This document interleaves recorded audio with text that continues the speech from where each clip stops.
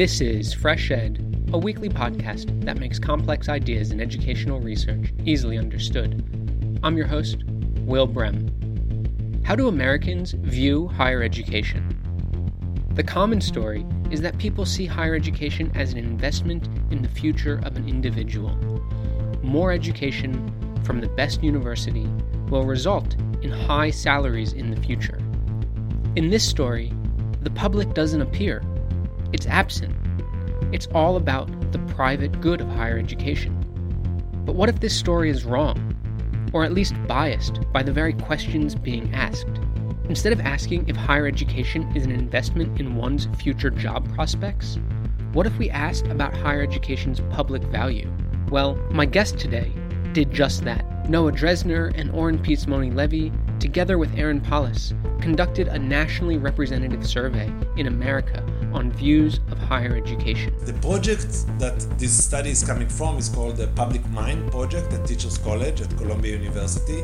And in this project, we are really interested in monitoring how Americans view education, psychology, and health.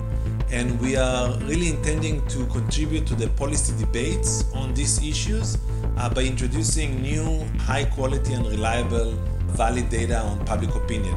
Their findings tell a new and powerful story. One of the things that's really interesting is this civic engagement, or creating citizens, is one of the things that is found in almost every mission statement of higher education, but the public doesn't seem to see that benefit. Noah Dresner is an associate professor of higher education at Teachers College, Columbia University, where Oren Pizmony-Levy is an assistant professor of international and comparative education.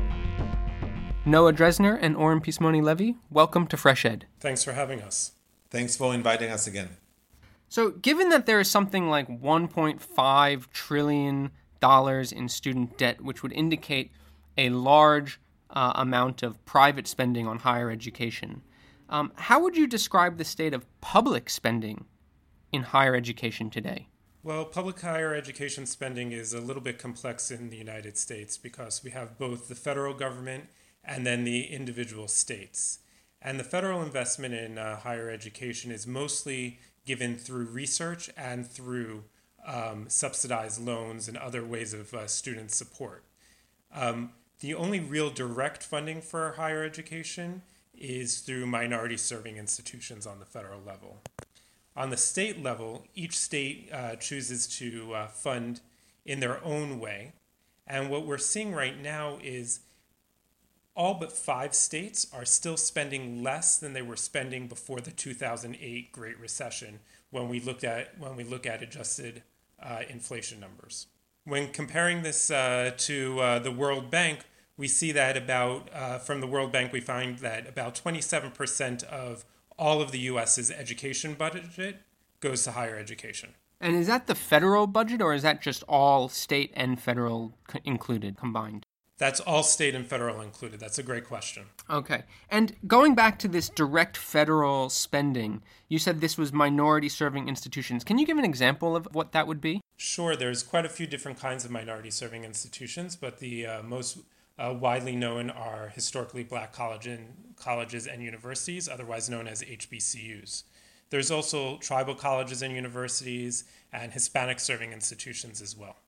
And there are public universities in America, and there's also lots of private universities. Do both types of universities receive this taxpayer money either for research or for subsidizing student loans or direct payments to their budgets? So that's another great question. All of higher education, as long as you're an accredited institution, whether it's public or private, has access to federal research dollars or other subsidies, as well as the ability to give loans to their students. Okay, and despite all of this money, this 27% of U.S. state and federal money going to higher education in education budgets, still a large amount of spending is put on the shoulders of students, on its private money going to higher education. Is that correct? Absolutely. When looking not only in the dollars spent, we're also seeing a decrease in the per student spending by states on their in their public education. And of course, the cost of education is also rising. Tuition is rising. So that burden to students is getting greater each year. So, I mean, this is a really interesting context. So it's an increasing burden of private debt or private contributions to higher education. In the post-2008 global financial crisis, there's been a decrease in public spending. And then you came in and you did a national survey on Americans' views on higher education. So why is it important to study the public opinion on education? Thank you for the question. This is a really important one. Especially because in education research, we rarely see an empirical studies of public opinion toward education, which is very ironic given the fact that education in most countries is the largest public systems in terms of spending and contact with citizens. For us, the reason that we established this larger project that is called the Public Mind, the project is motivated by two reasons. One is we think it's important to monitor public opinion because public opinion has been shown to have an impact on public policy. For listeners who are familiar with the Advocacy Coalition framework, for example, people know that public opinion is one of these streams or mechanisms through which the public express their desires, policy preferences, and others to policymakers. So looking at public opinion is a good way to look at what the public is signaling to policymakers in terms of directions to go. But public opinion is not only important for policymakers or for policymaking, it's also a very useful window to look at the mind of the public or the society that we are talking about and how people are making sense of phenomena. In this case, it's education. The project that this study is coming from is called the Public Mind Project at Teachers College at Columbia University. And in this project, we are really interested in monitoring how Americans view education, psychology, and health. And we are really intending to contribute to the policy debates on these issues by introducing new, high quality and reliable, valid data on public opinion. Which brings me to another point that is important to remember. The way you ask the question is really going to shape which kind of data you're going to get. And one of the things that people are really surprised when they hear about our study is they're really surprised that the public actually believe in higher education in the US and that the public actually see the public and private good of higher education. And one of the reasons that this is surprising is because nobody or people rarely ask the public these kind of questions. We usually focus on questions that are more about return on investment or private good in higher education, not necessarily in the public good. So one of the ways we are trying to shape the discussion is by introducing new kind of questions on the topic. So can you tell me a little bit more about these new types of questions? Like, what did you actually ask? Great. So we ask three different questions. The first question is just looking at asking the public to tell us what they think about public investment or how good was the investment of public spending on higher education. That's a very general question, and we can get into the findings in a minute. The second question, we asked about 5 different goods that higher education is producing. And I think Noach can say more about the different types of goods. Absolutely. And this gets to our question of what is a public good versus a private good. And before we get into these specific items, I guess it's important to give an example of that. For private good, so for instance, while we might invest in an individual student going to higher education, and that's going to have a benefit for them in increased access to jobs or higher paying jobs, that's their private good. There's also a public benefit. It's going to mean that we know that higher education, people with higher education are less likely to seek out medical attention or less likely to need social services, etc. So there is a societal benefit as well. Therefore, the public good might be, I'm willing to invest in others because all of society is going to benefit by that investment. Specifically in our questions, we asked 5 different items. 2 of them were clear public goods and 2 of them were clear private goods, and one of them could be argued is a public good and private good. So the two public goods that we asked about were the scientific advances that benefit American society and America's national prosperity and development, and the effects of higher education on both of those things. The two private goods that we asked about were the graduates' personal enrichment and growth, and also the graduates' wealth and success. The one that could be seen as either or is graduate civic participation. And civic participation could be volunteerism, it could be also voting, etc. Obviously, there are some personal benefits to that, but society also benefits by having a greater impact on the electorate and volunteerism, etc. The third type of question that we asked was about the public preferences in terms of spending. And rather than other surveys that are usually asking for, do you support or oppose increasing or decreasing spending on education, here we went more deep and asked two different questions. To what extent people think that the government should increase or decrease spending on two-year institutions like community colleges in the US, and to what extent the public think that the government need to increase or decrease public spending on four-year institutions, universities and colleges. So altogether we have a unique opportunity here through this study to really look at different facets of public opinion on higher education in the US. So what did you end up finding? I mean, what is this, let's look through this window into the mind of Americans in this moment in time, in 2018? What does it look like? What are the findings? Great. So I think I'll suggest three main findings from this study. The first one is that we are finding, and that's maybe a surprise to some of the listeners, that overwhelmingly the American adults see public spending on higher education as a good or excellent investment. And here we are talking about 76% of respondents using the category excellent or good to describe past public investment in higher education. And this is really high. The second finding is that overall, similar to the positive view that the public has on past spending on higher education, the majority of respondents also believe that American colleges and universities benefit both society at large and individual graduates as well. And that's really interesting because we see that there is a mix of both public good and private good.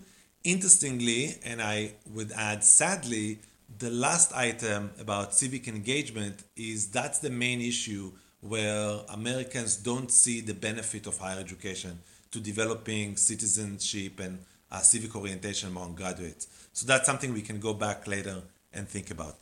And one of the things that's really interesting about that is this civic engagement or creating citizens is one of the things that is found in almost every mission statement of higher education, whether it be public institutions, private institutions, two-year institutions, or four-year institutions. There's this idea in the mission statement that we're supposed to be creating citizens, but the public doesn't seem to see that benefit. Why do you think that's the case? That's a really interesting question, and I think that could be an entire research agenda. However, I think that part of it is that higher education is not necessarily a very good storyteller in terms of the impact that we're having on civic engagement and the work that we're doing to benefit local communities or the larger community, whether it be on a national level or even on a global level. In addition to not being the best storytellers, I also think that the incentives within higher education right now for faculty, particularly faculty who are engaged in research, does not necessarily allow for faculty, particularly pre-tenure faculty, to feel as though their research should be engaging the local community or a larger community. This publish or perish paradigm that pre-tenure faculty and even pre-promotion to full faculty are in doesn't allow for this greater community engagement. There are many scholars that push back on that and do this work, but I also think that the way that our incentive structure is set up, we're really not allowing people to truly get involved in the community as much as some might want to. Going back to Oren, you mentioned in the first major finding about how there was this overwhelming or large majority of American adults basically supporting public investment in higher education. And you said that this was maybe surprising. I'd like to ask why you think it might be surprising. So the reason it's surprising is not because Americans are changing their mind. I think it's because we rarely see surveys coming from the large companies like Gallup and Pew, sources that we both really appreciate and we use it in our research and teaching, but the way they phrase questions are usually more about attitudes of Americans toward higher education and different policy debates or controversies on higher education, and less about the contribution or the benefits of higher education to society, more than just to contribution to individuals. So when we developed this survey, we really wanted to capture the whole spectrum of opinions. And I think it's surprising that we didn't know that Americans really appreciate higher education because we didn't really ask them this question. So I think that's the source of the surprise.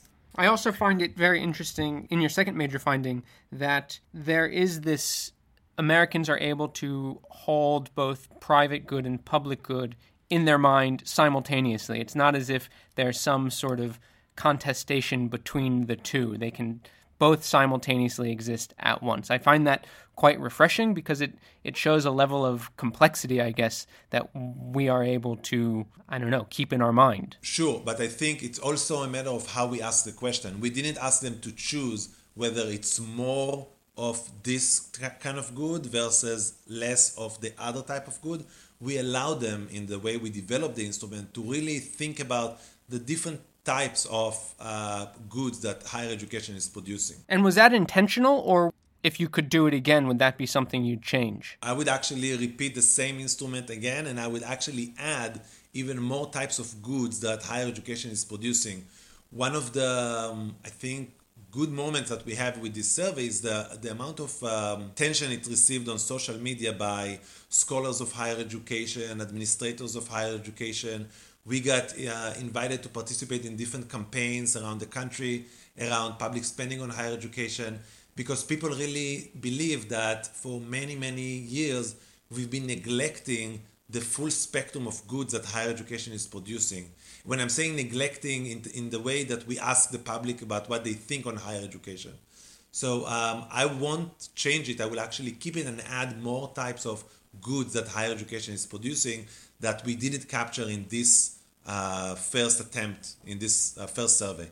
Could you give some examples of some of these other types of goods that you didn't include in the survey? So one of our colleagues from Florida asked us on whether it will be useful to ask the public on the contribution of local universities and colleges to the art scene in their local community. I'm thinking about institutions like Indiana University in Bloomington, Indiana, where the university is a source of art and performance like theater and opera and music that the community can benefit from because the school is there. So that's another type of good that we didn't capture in this survey. Noah, did you want to jump in? Oh, I was just going to add that we intentionally made this different from the way that Pew and Gallup and others have asked this question that has really been focusing on this question of return on investment. Is what we're investing in or what you are investing in yourself in higher education and the cost of a degree benefiting you on the other side? Is there a return on investment just like when you buy a stock? Are you getting dividends afterwards? And we intentionally wanted to move away from that because that's seemingly where the rhetoric has been in the larger discourse. I would jump in and just say that, this idea of return on investment, it seems, this is closely associated with that human capital theory. And it does seem like it is so pervasive in the rhetoric and in maybe the way in which many people do think about education, not only in higher education, but also in lower levels of education. But it's quite refreshing that your study is showing that, well, wait a second, there's actually other ways to conceptualize the value of education, and people also understand these values and do, in fact, value all these different public goods of education. I mean, that's actually quite refreshing in a way to realize. Absolutely. And what I also have been thinking about is with all of this rhetoric that has been talking about return on investment and really negative views that have been put out both from politicians and from other parts of the community around higher education as an investment, if we're getting to see this much public good being understood, if we actually were able to push back on that rhetoric and give a better story about higher education, those public goods, the understanding of that public good would actually increase as well. Do you hope or do you want Gallup and Pew and the other large companies that do public opinion surveying, do you want them to incorporate some of the questions that you've created in this survey and use in their future surveys? So I think one of the main drivers for this project was our understanding that the way questions are asked in surveys reflect larger or broader ideologies. And here specifically I'm thinking about neoliberalism and human capital that is really dominating the discourse. And so it's not surprising that the way that Pew and Gallup and others are asking questions is by focusing on the return on investment of higher education. So we want to challenge that, and we want to offer the whole spectrum of perspectives on higher education, not only as a private good, but also as a public good. And I would like to see Gallup and Pew and the General Social Survey and other international survey programs taking these ideas and incorporating them into this battery of questions that they repeat every other year or every decade. I think it will enrich our discussion and our understanding of what the public really think on higher education. Additionally, it's also how these larger surveys are being distributed that add into this conversation or this discourse, the rhetoric, right? So when Pew and Gallup put something out, it gets massive media attention. And that further adds to this conversation. So if they only ask questions about return on investment, we're back into a cycle of conversation about return on investment, as opposed to getting into these more nuanced conversations about public goods and private goods of higher education. So let's sort of dig into some of these numbers a bit. Were there any differences in opinions between men and women and people of color? Absolutely. And we're actually seeing some really interesting trends there when looking both on spending, but also in these questions of public and private good that we were talking about. We're seeing a difference between marginalized populations and privileged populations. So both women and people of color see the public good of higher education more than whites do. Additionally, we see that in terms of understanding the importance of the public spending as an excellent investment as well. And I think that this idea around privilege is really interesting. And there's two ways that we could look at this.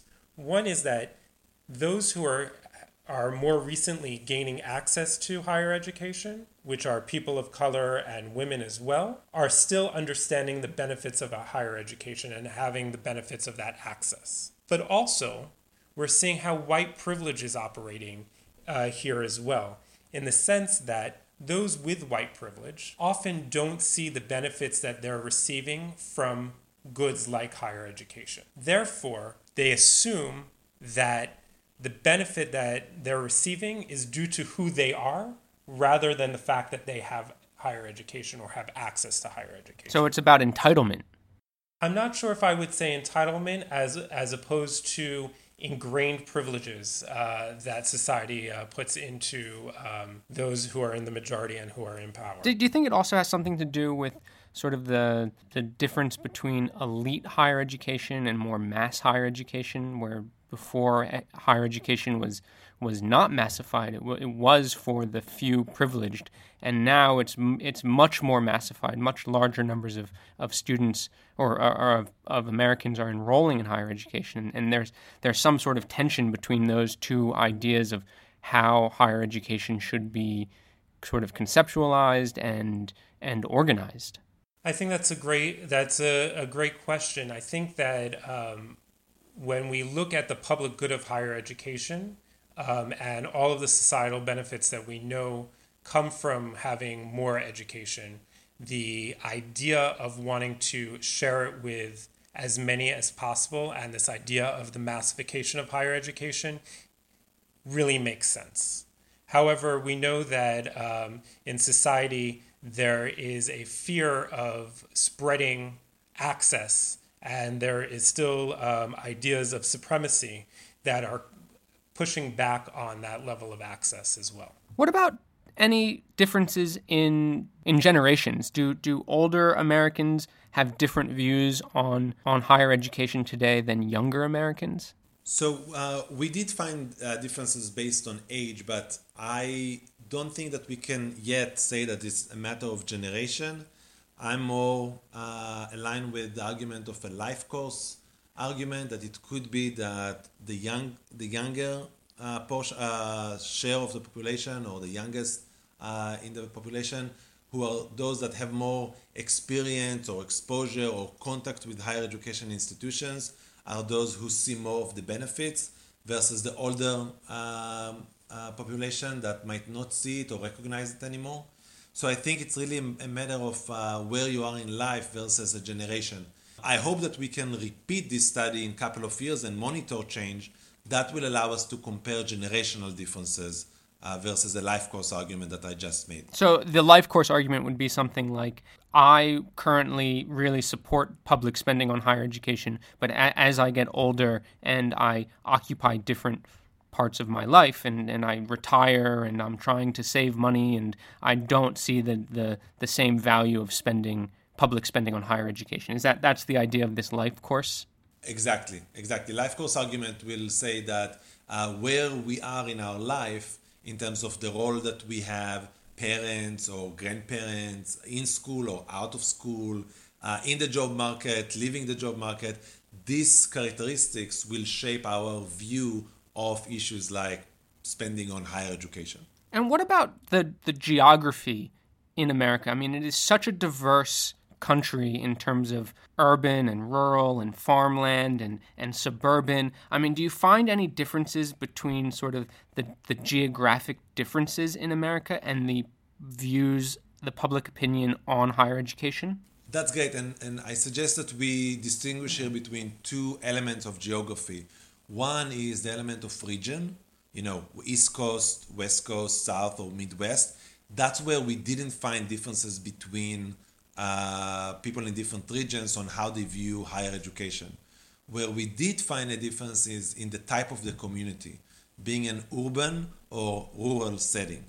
And what we found is that residents of urban communities and suburban communities to some extent view higher education more positively in terms of their public spending was a good or excellent investment, or by saying that higher education has both public and private good.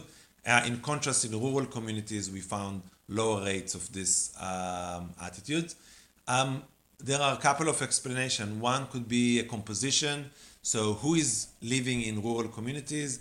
It will be, unfortunately, or most often, people that are less educated than urban communities, or it will be people that have less contact or experience with higher education, and that could shape or drive this result that we are reporting. Now that we are talking about that, I'm thinking about a recent report that came out, I think last month, said that in the US we have places called or known for being education deserts.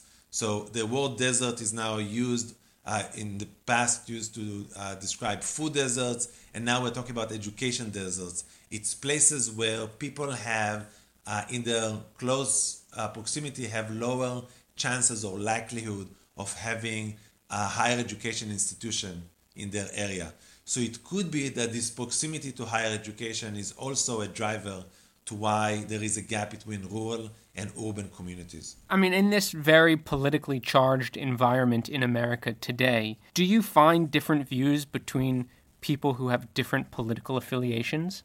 Yes, political ideology, we measured here by asking people to place themselves on a scale between extremely liberal versus extremely conservative, with moderate or middle of the road being in the middle. And we divided our sample into three: the liberals, the moderates, and the conservatives. And we do find differences between them, with conservatives having lower appreciation for higher education, as in terms of the public investment and also in terms of the public good and private good. This is not necessarily new.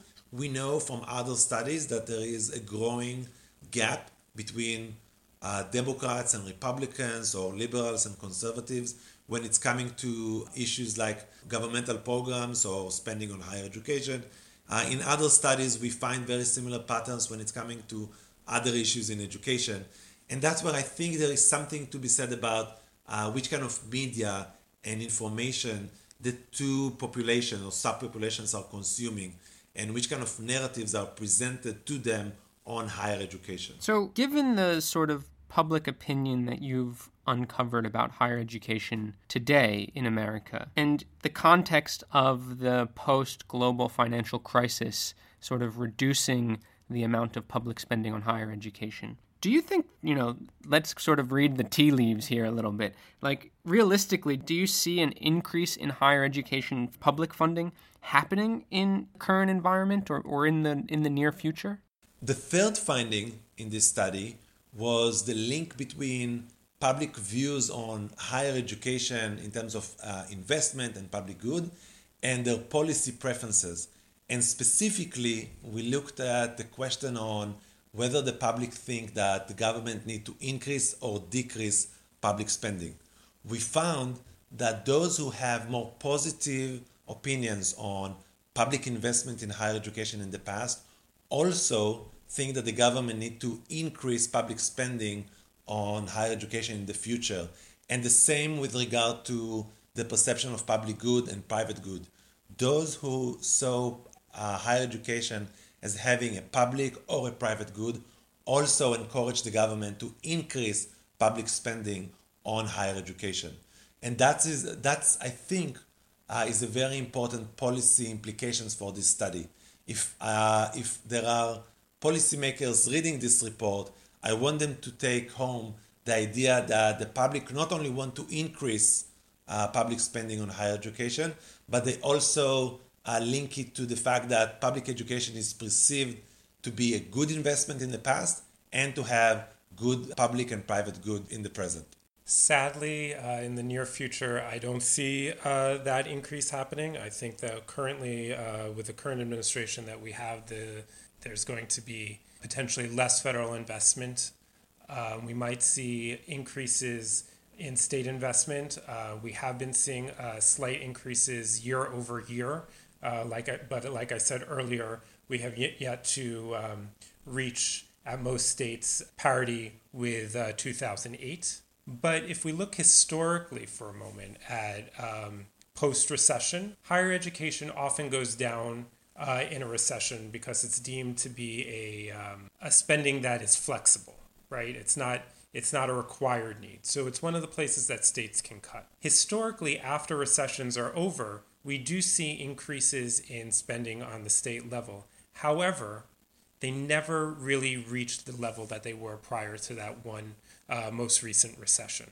Right here, we're seeing in many states quite a bit of a lag between where we are today and where we were in 2008.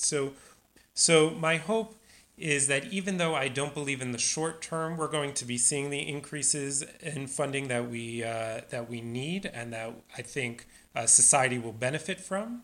However, I do believe that with research like this and getting out good stories and with hoping that people take on this research and use it to advocate, we're able to actually impact public policy and get to the legislatures and make changes on that level. So do you think that this type of survey could be done in other countries? I think it will be important and very useful if other research institutions around the world will join Teachers College and the team here with monitoring public opinion on education in general and on higher education specifically.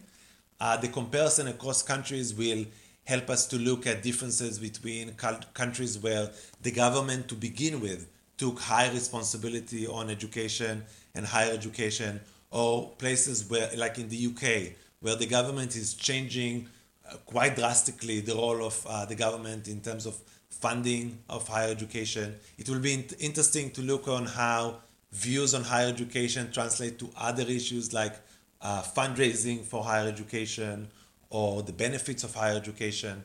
So I think that comparative research on public opinion on education in general is really interesting and important, and specifically on higher education. Well, it really is very interesting and fascinating research. And I actually hope that Gallup and Pew will incorporate some of these questions that you're using in some of their future public opinion, because this is, like you said, this is information, this is data that needs to come out. We need to constantly be doing it to see changes over time and hopefully change some of these stories away from this rate of return, this return on investment sort of narrative that dominates a lot of the conversation on higher education. Well, so Noah Dresner and Oren Pismoni-Levy, thank you so much for joining Fresh Ed. It really was a pleasure to talk today. Thank you. It was our pleasure. Thank you, Will. Noah Dresner is an associate professor of higher education at Teachers College, Columbia University, where Oren Pismoni-Levy is an assistant professor of international and comparative education. Their new research brief is entitled Americans' Views of Higher Education as a Public and Private Good. Please note that opinions expressed on Fresh Ed are solely those of the host or the guest interviewed. If you've liked what you've heard today, please rate us on iTunes. It really does help. Fresh Ed is made possible through listener donations. Please consider becoming a member of Fresh Ed by visiting freshedpodcast.com/support. Fresh Ed's producers are Sherry Yang, Yuval Devere, Hong Zong, and Lushik Waba. And original music for Fresh Ed was created by Digital Primate. Thanks for listening. I'm Will Brem, and I'll be back next week.